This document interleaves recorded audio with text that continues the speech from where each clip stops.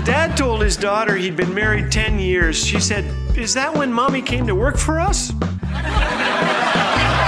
Thanks for joining us today. You're listening to Laugh Again with Phil Callaway.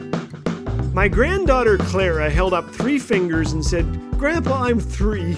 I said, "How old do you think I am?" Her eyes grew wide. She said, "Lots and lots of fingers." Well, just wait till she sees my birthday cake.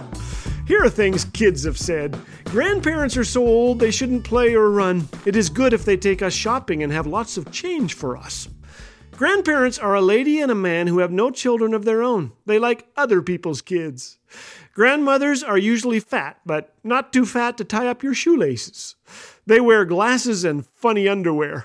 They can take their teeth and gums out. When they take us for walks, they slow down past things like pretty leaves or caterpillars. Our granddaughter Eowyn said, "Mommy, I pray to God every day. In the morning, at lunch, at bedtime. I pray to Him about lots of things. Sometimes I'm scared at night, but I don't come to you, Mommy, because I pray instead." She's 4. That's pretty sweet. But some would say it's rather silly. After all, how can a child understand anything about God? They're too young. But Jesus said there are things God has hidden from the wise and learned and revealed to little children. Annie Johnson was born Christmas Eve, 1866, in Vineland, New Jersey. She was 3 when her mother died, giving birth to Annie's baby sister.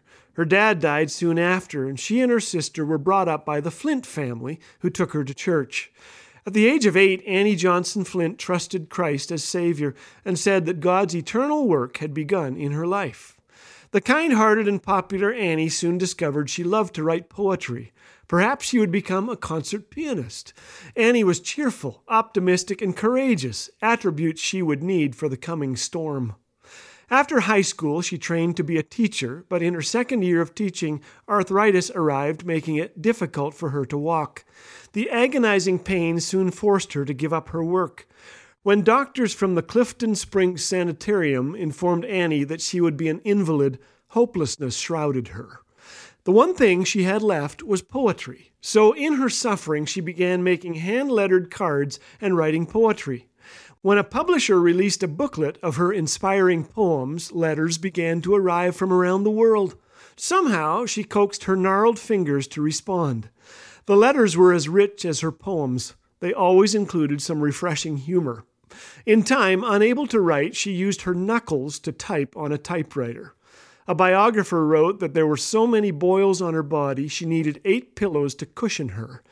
Though cancer and blindness threatened to cripple her, she hung on to the Bible verse, "My grace is sufficient for you, for my strength is made perfect in weakness." Somehow, she wrote a song that would be sung and loved by millions to this day. "He giveth more grace when the burdens grow greater. He sendeth more strength when the labors increase. To added affliction he addeth his mercy. To multiplied trials his multiplied peace. When we have exhausted our store of endurance, when our strength has failed ere the day is half done, when we reach the end of our hoarded resources, our Father's full giving is only begun. His love has no limit, His grace has no measure, His power has no boundary known unto men, for out of His infinite riches in Jesus He giveth and giveth and giveth again. Young and old, strong and weak, God uses us. When we hold a little child, may they inspire in us a whispered prayer of thanks for what God can do, for what they may become.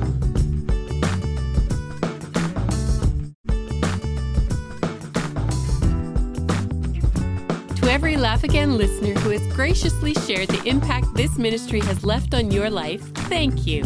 We cherish all your words of encouragement. Like Dave, who recently wrote, "Your videos have really helped to encourage me in a difficult season of my walk with the Lord." To share your experience or support Laugh Again with a financial gift, visit laughagain.org. Laugh Again, truth bringing laughter